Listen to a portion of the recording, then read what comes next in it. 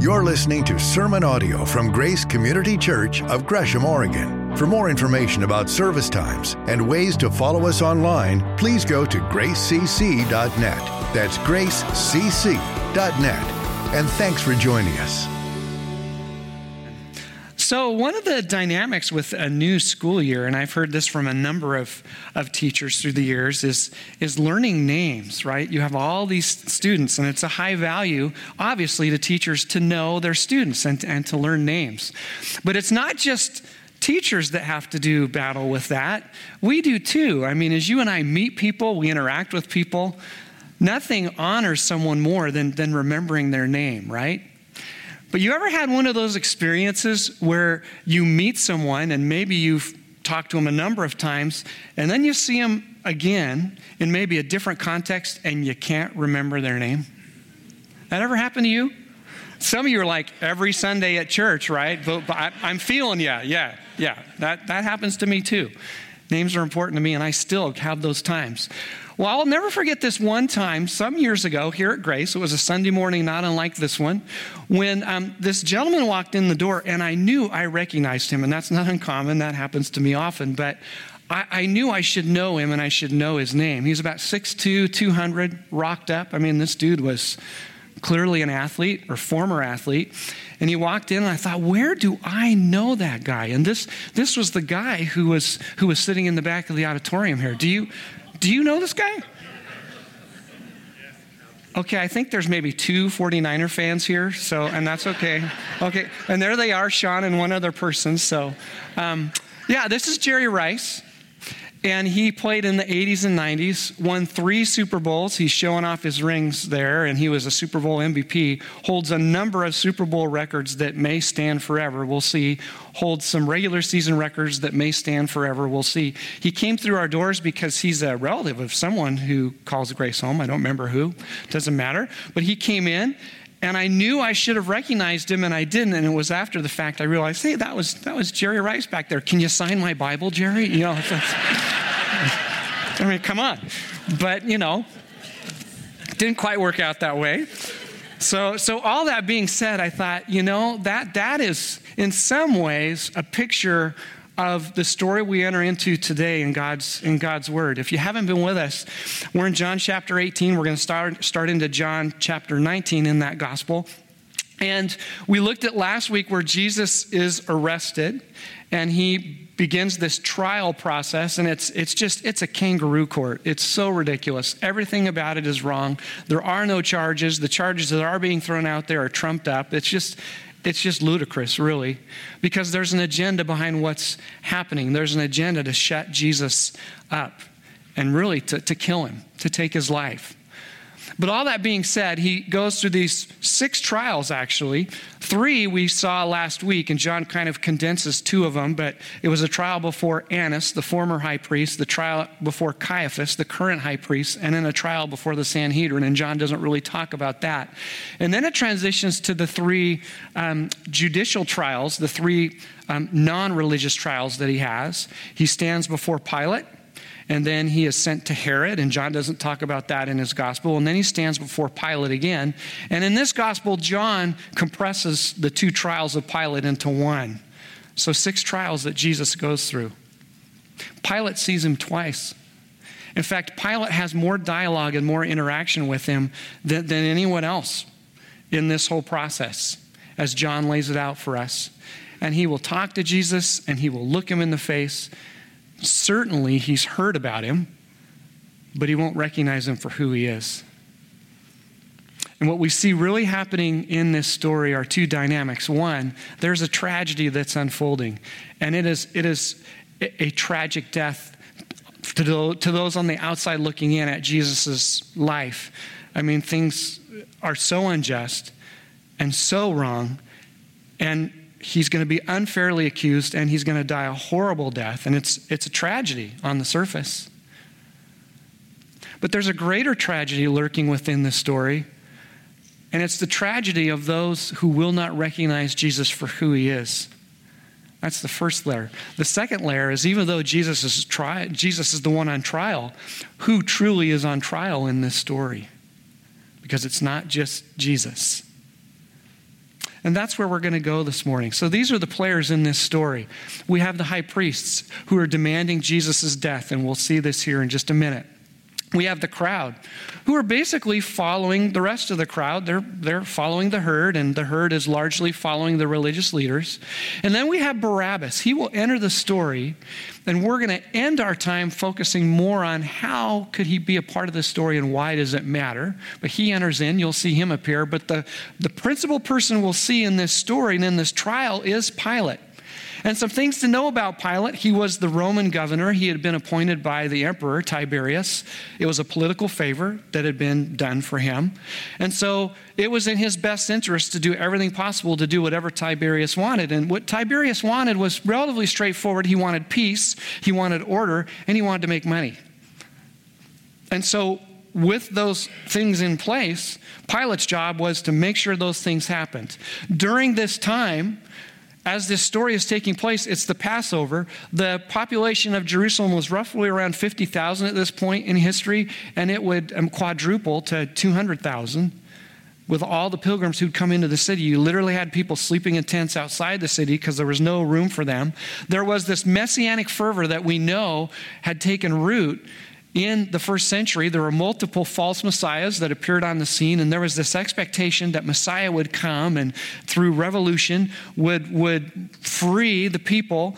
And so there was always this tension that was just bubbling under the surface for any of the festivals during this time that gathered in Jerusalem. There was always this threat that a riot could break out, and oftentimes it did. And so what Pilate would do is he deliberately moved his headquarters from Caesarea Maritimus, which is on the coast, and it's beautiful, to Jerusalem, which isn't quite so beautiful and not on the coast. And he positioned himself there and gathered more soldiers to be there with him because he was there to put down any riots or any trouble that would happen during the festival. And there was this hate-hate relationship between the Jews and Pilate. He saw them as rabble-rousers, trouble. When he could placate them, he did, but when he needed to put them down and to crush any riot or revolt, he did so brutally. He was known for his atrocities. He was someone who you feared. He had absolute power and authority. If you appeared before Pilate, your life truly was in your hands. He could take your life. And so now this is the setting that we now enter this story as we look at what happens here. So, the Jewish leaders took Jesus from Caiaphas to the palace of the Roman governor, to Pilate. By now it was early morning, and to avoid ceremonial uncleanliness, they did not enter the palace because they wanted to be able to eat the Passover. So Pilate came out to them and asked, "What charges are you bringing against this man?" And we saw this last week as we looked at those earlier trials. There had to be evidence, there had to be witnesses in order for someone to be tried, not just in the Jewish judicial system, but also in the Roman judicial system. And this is how they respond. "Well, if he were not a criminal," they replied, "we would not have handed him over to you." That word for criminal can also be translated evildoer or evil. "If he were not evil," they replied, "we would not have handed him over to you. Just take our word, Pilate. He's a bad guy and he needs to die." But Pilate's not having it. He sees right through it. And he says, "Take him yourselves and judge him by your own law." "But we have no right to execute anyone," they objected. And this took place to fulfill what Jesus had said about the kind of death he was going to die. And what they said there was true. They could not execute someone. That's why they're coming to Pilate, is to get him to do their dirty work. And this, from the outside looking in, looks like an absolute disaster for Jesus' disciples who have now scattered and fled for their lives. For Jesus supposedly bringing the kingdom of God, and this is how he does it. And yet John puts this statement in there that is so important because it takes us back to something Jesus said earlier in this gospel. This took place to fulfill what Jesus had said about the kind of death he was going to die. So what did Jesus say about the kind of death he was going to die? We jump back to John chapter 12, and it says this. This is Jesus speaking. "Now is the time for judgment on this world. Now the prince of this world will be driven driven out. He's talking about Satan. And I, when I am lifted up from the earth, will draw all people to myself. He said this to show the kind of death he was going to die. Really? Jesus' disciples are scattered. His own people are calling for his execution. And now he stands on trial before a man who truly can execute him at a word. He can end his life. And this is God's plan? Yeah, it is. Now, some of you who were here last week are saying, hey, wait a minute, that was the first point last week. Yeah, by design. We're looking at it again. Because I need to hear this, so I figure you need to hear this over and over again, that sometimes when our life is falling apart, sometimes when it looks like things are absolutely unspeakably, incredibly difficult to understand, how can God be at work in this? How can God somehow be bringing good out of this? It's awful. I don't see it. God is always working his divine rescue plan. Then and now. And we need to be reminded of that. Gosh, I was talking with some of you prior to the service. You're up against some incredibly hard things. This person is about to lose a loved one. This person is waiting for news from a doctor or a medical test, and they're afraid, and understandably so. They don't know what they're going to hear. And on it goes.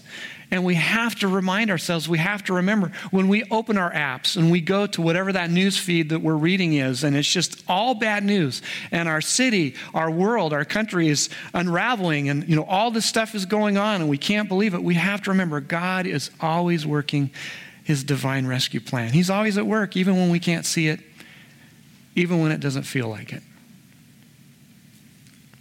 And God is working his plan here. And the text goes on to say this: Pilate then went back inside the palace, summoned Jesus, and asked him, "Are you the king of the Jews?" And the way this is written, we know there's some tone to this, because that "you" in the original language is overemphasized with how this is written.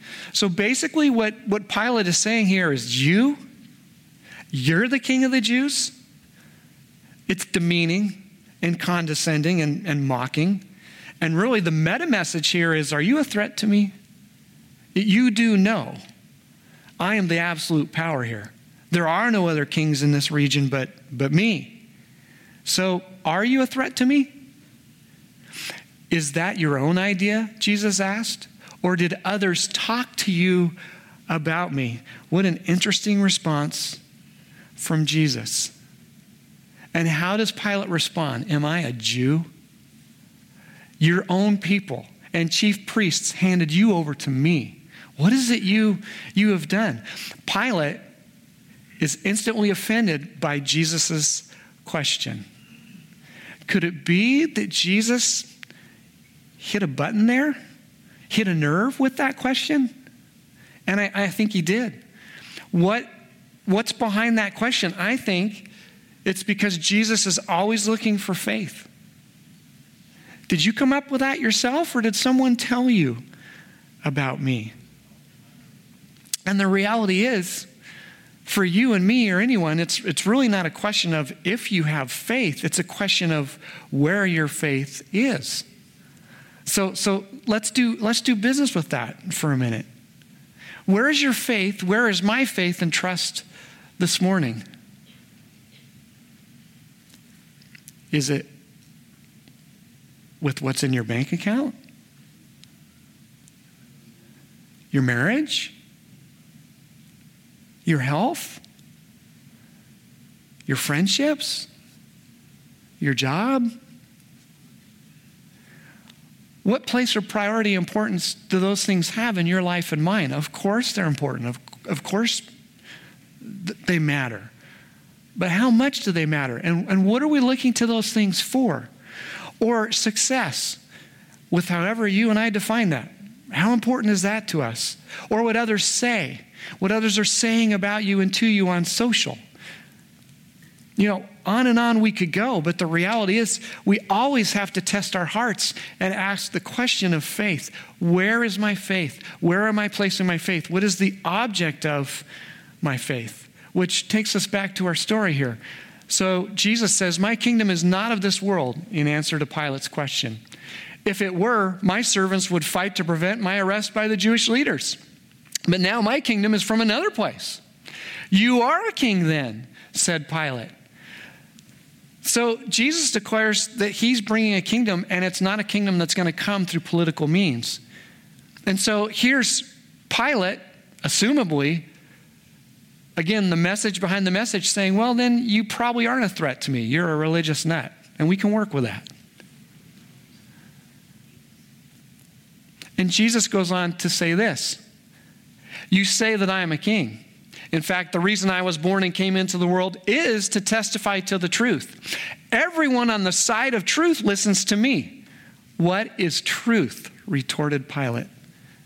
And as I read this earlier this week and was just marinating in it and thinking about it, I thought, that is one of the foundational, if not the questions of our culture today, is it not?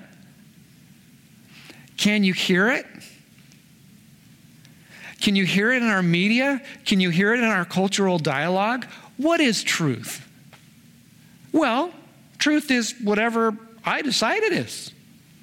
And whatever you decide it is. This is about my truth or about your truth. That really, at the end of the day, what we're saying with that is that it's what feels right to me. My friends, that is not a great litmus test for truth. In fact, that's how we got to the broken place we are in the first place. This is a historic problem. It goes all the way back to creation, to Adam and Eve, when they decided to define truth for themselves and not follow God's truth, but to figure out what their own truth was and then act on it. And so they eat from the tree of knowledge of good and evil, and sin and death and disease and brokenness enters the world, and we're still picking up the pieces today. So how well does that work for you and I to be the arbiters of truth? For you and I to determine what's true and what's not? Because we've bought into this lie, and it's a lie straight from hell, straight from the evil one, that truth is relative. Truth is whatever you and I decide it to be. That's not the voice of the Holy Spirit. That's another voice. And at the end of the day, when I begin to live life based on my truth, then life ultimately becomes all about me. And that breeds selfishness and really sinfulness. And so Pilate responds like so many people do. Well, what is truth?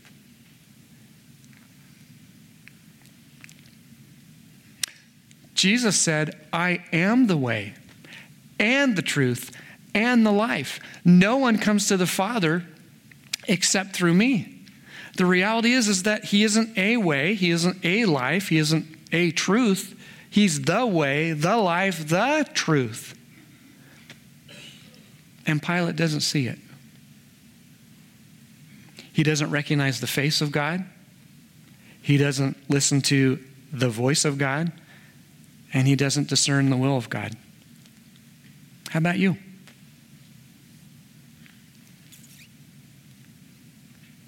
Do you recognize Jesus for who he is? Because most of the people in this narrative don't. Pilate goes on to say, well, what is truth? And we looked at that. But then he says this. He went out to the Jews gathered there and said, I find no basis for a charge against him. But it is your custom for me to release to you one prisoner at the time of the Passover. Do you want me to release the king of the Jews? They shouted back, no, not him. Give us Barabbas. Now Barabbas had taken part in an uprising.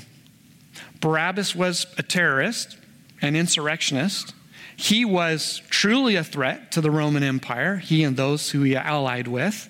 If anyone deserved execution and crucifixion, it was him.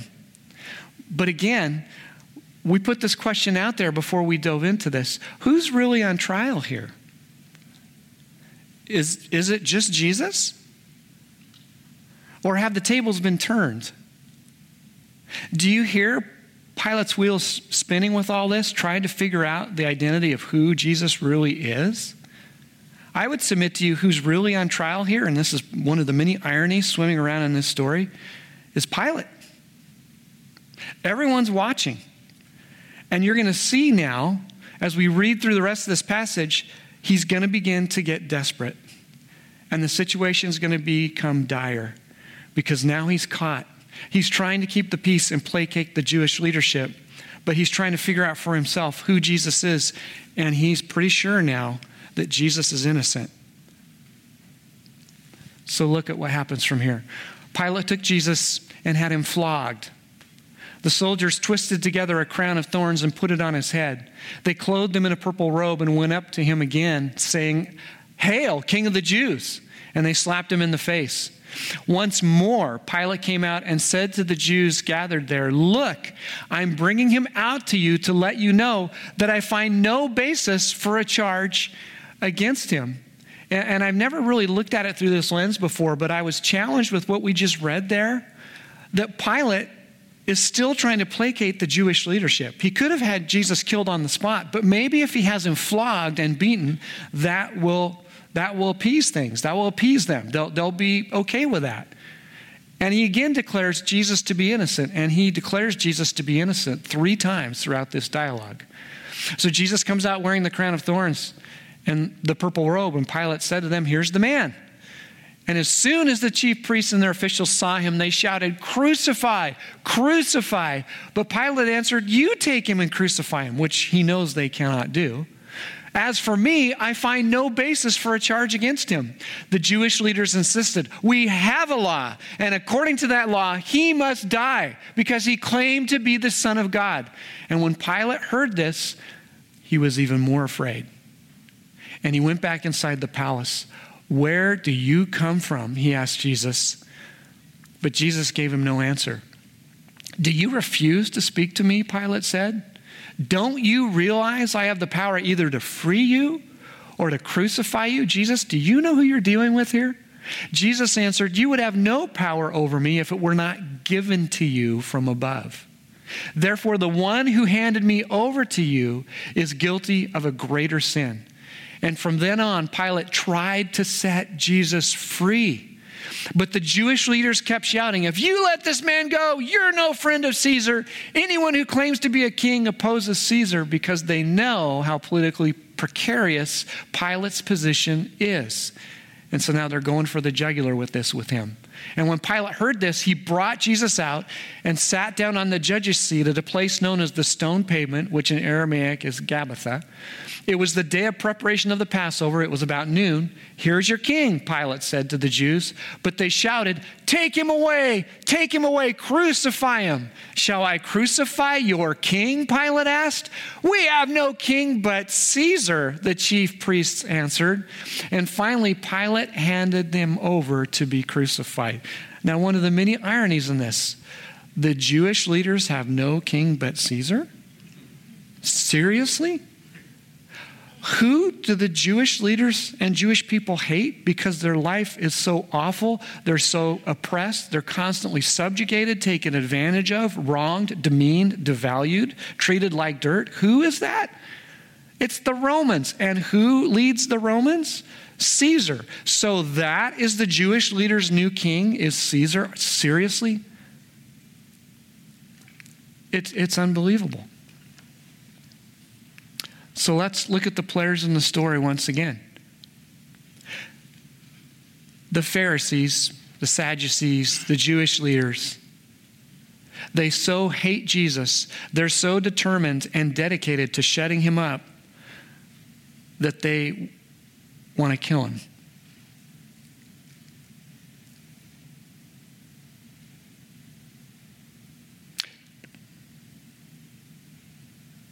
Do you ever want to shut Jesus up with what you hear, with what he says, with what his word speaks into your life? You ever felt like that? You've been offended at all in the last couple weeks with the things we've talked about? The truth that we've proclaimed from God's word? I bet some of you have. Because someone wise once said, I don't know who it was, but someone wise once said, you know you've heard from the real Jesus when you're either offended or you fall at your feet and worship because you recognize him for who he is. There are times I feel offended by God's word. Because Jesus calls me to life and blessing, but I want to be the one to decide how I get there. And I want to decide the terms. And it doesn't work that way.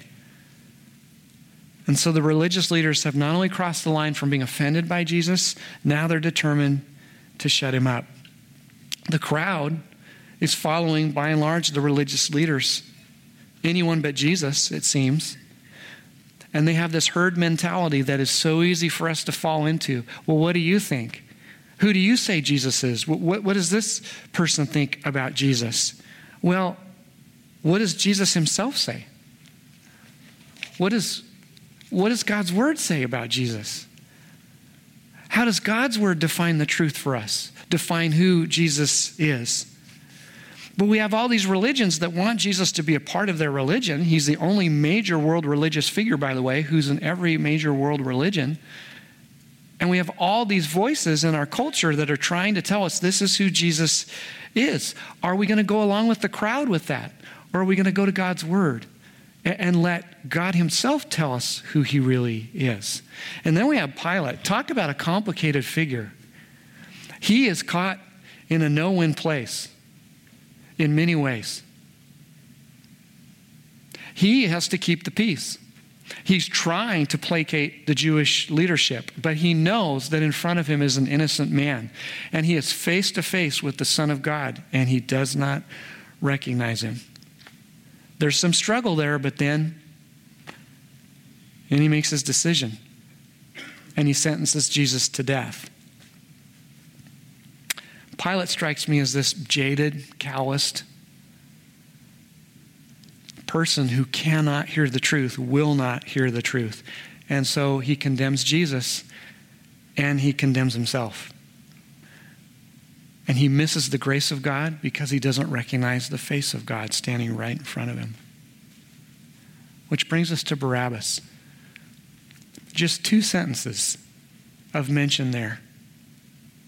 But Jesus is condemned and Barabbas goes free. I've always wondered, what's the backstory there? How could that have worked out? And why is Barabbas in this story anyway? Who does he represent? What does that mean to me? Well, I'd like us to watch a video now that really begins to unpack this. Some of you may have seen this before, but it's a powerful look at why Barabbas is in this story and what it means for you and me. So let's watch this together.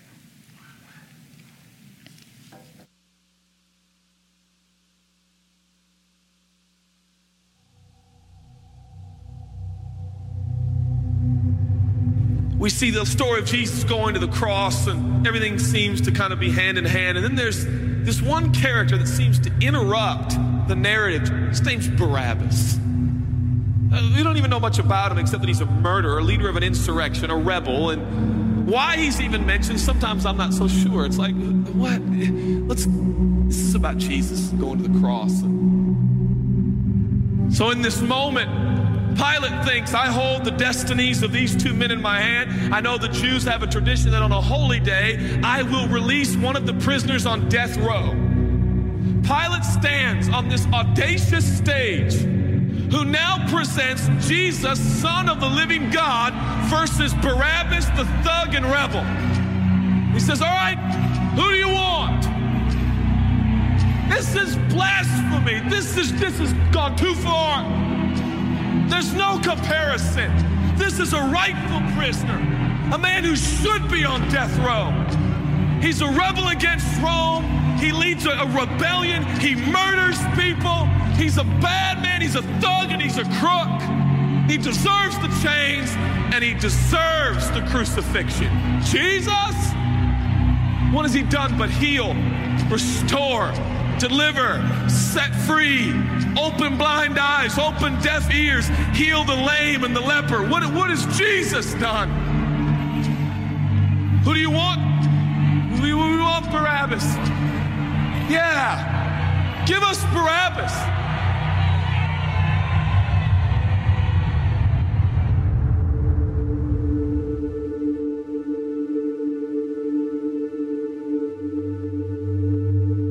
Once they give us Barabbas, the Roman soldiers come up and they put the key in and they unlock Barabbas from his chains and shackles. And he walks down the platform, welcomed by all of his thug friends. Yeah, the people love me. Yeah, that's right. I don't even know who this Jesus guy is, but all I know is my people love me. There seems to be no conscience in Barabbas. There's no record of him turning to Jesus and saying, I owe you everything now, for you have set me free. No, I don't see any of that in Barabbas. And God knew that. Jesus stood there, silent, for he knew the will of the Father. He said, it's fine, Father. Let him have Barabbas. For Jesus knew that the Father would have to treat Jesus like Barabbas so he could treat Barabbas like Jesus. Barabbas thought it was the people that set him free. No, no, no, no. It was the love of the Heavenly Father. When I look at the story, I realize who Barabbas really is. That's me. That's you. That's us. And I felt, I was reading this the other day, and I felt God speak to me. I love Barabbas. I love him. But God, he's bad, man. I love him. And I wanted him to go free. But didn't you know that he probably would have never acknowledged the free gift? Yeah, but I love Barabbas. For while we were still sinners, Christ died for us. God sent his son for Barabbas, even the one he knew would walk away from Jesus and his free gift and never come back. He loves him. And the nerve, the gall, and the audacity of believers to think, I got saved by grace, but now that I'm in this deep, dark place of bondage, I better work hard to get myself out. What? That's the opposite of the gospel. Are you bound? Are you held under the power of this temptation, this sin? You feel like it's controlling you? What are you gonna do? I'm gonna shake myself free. Stop it! No, you won't! You're no match for the powers of hell and the urges of sin. You will not overcome it, and you will never overcome it. You'll just be another statistic. There's no answer within yourself. Your own marriage, your own goodness, your own discipline, your own devotion will not save your marriage and will not save your kids. There's only one. And he's the one that took your place. He's the one that stood silently on the platform with Pilate and said, yes, let him have Barabbas. Take me. How many times have I stood on that platform with Pilate and Jesus, and I'm the Barabbas, and they start to take my chains off, and I say, no, I deserve this. I deserve the guilt. I deserve the shame. I deserve the consequence. I deserve it. Jesus seems to look at me and say, no, son, let me have it.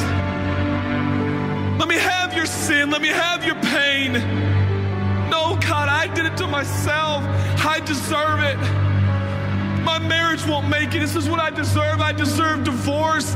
I deserve poverty. I deserve sickness. I deserve it all. No!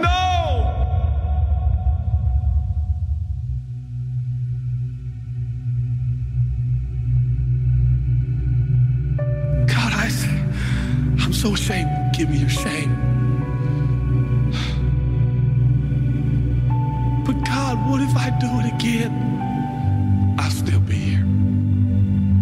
Oh, God, I don't want to hurt you. I love you. I don't want to do this anymore. Give me your sins, son.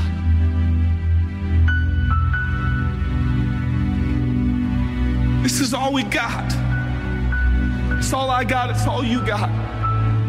We can play games. We can play church games. We can pretend like some people are better than others and that's why they're blessed, or we can all come to the honest conclusion that it's God. And it's God alone. The greatest challenge is not your discipline, your devotion, your focus. Your greatest challenge is believe in the gospel. Could it be That there's a God with a love so scandalous, so wide, so deep, so vast, so high, so expansive, so welcoming, so inclusive. Let me have your sin, son. Okay. When I give him my sin, and I stand in this empty space of forgiveness and acceptance while Jesus walks off to the cross that I deserve. I see him walking to the post to be whipped. As I stand a free man, all the attention is turned now. And I feel the love of God saying, go, son, live your life. I'll pay the price. Where did we get off thinking that we were going to set ourselves free? It's still Jesus. It'll always be Jesus. It'll never stop being the power of Jesus. If his blood is sufficient for your salvation, his blood is sufficient to sustain you through every challenge and every sin and every temptation. Jesus is enough.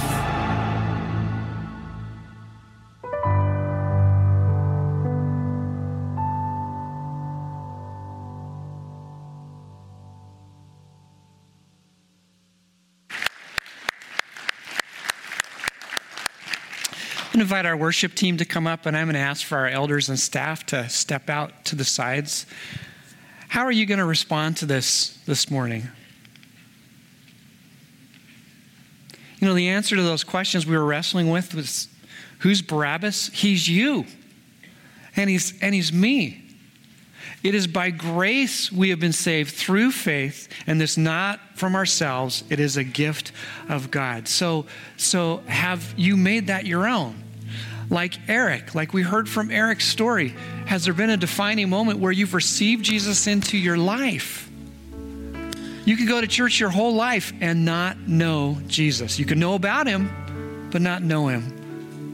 John 1:12 says, yet to all those who received him, for those who chose to believe in his name, he gave the right to become children of God. Exercise your right this morning to know him. I'm going to ask all of you to stand, if you would, with me.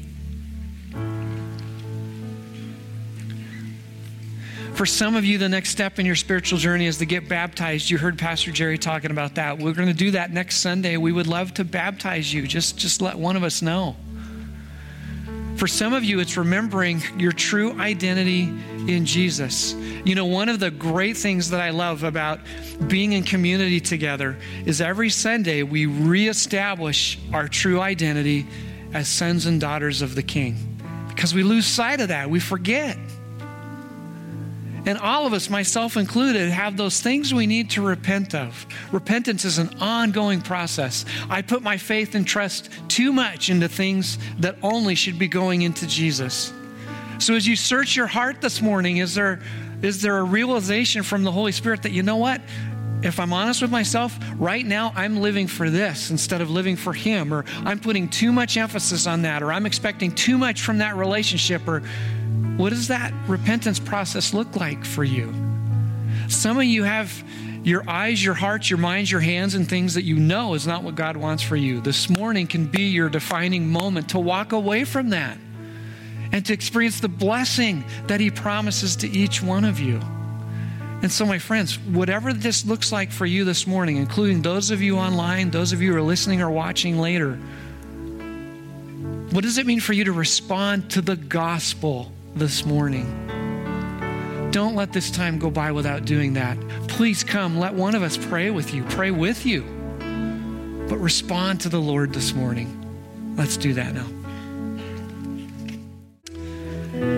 He is faithful. I hope you believe what you just sang. He's faithful then, and he is faithful now. And something that I'm so grateful for as a community, as a church family, is, of all places, this is the place where you never have to pretend or put on a show or pretend things are better than they are. Every single one of us, myself included, are in process. And so we want to encourage you, if there's anything we could be praying for you about, please come talk to one of us or pray for one another. because God's word is true. And it declares this in 1 Peter 3:18, "For Christ also suffered once for sins, the righteous for the unrighteous, to bring you to God.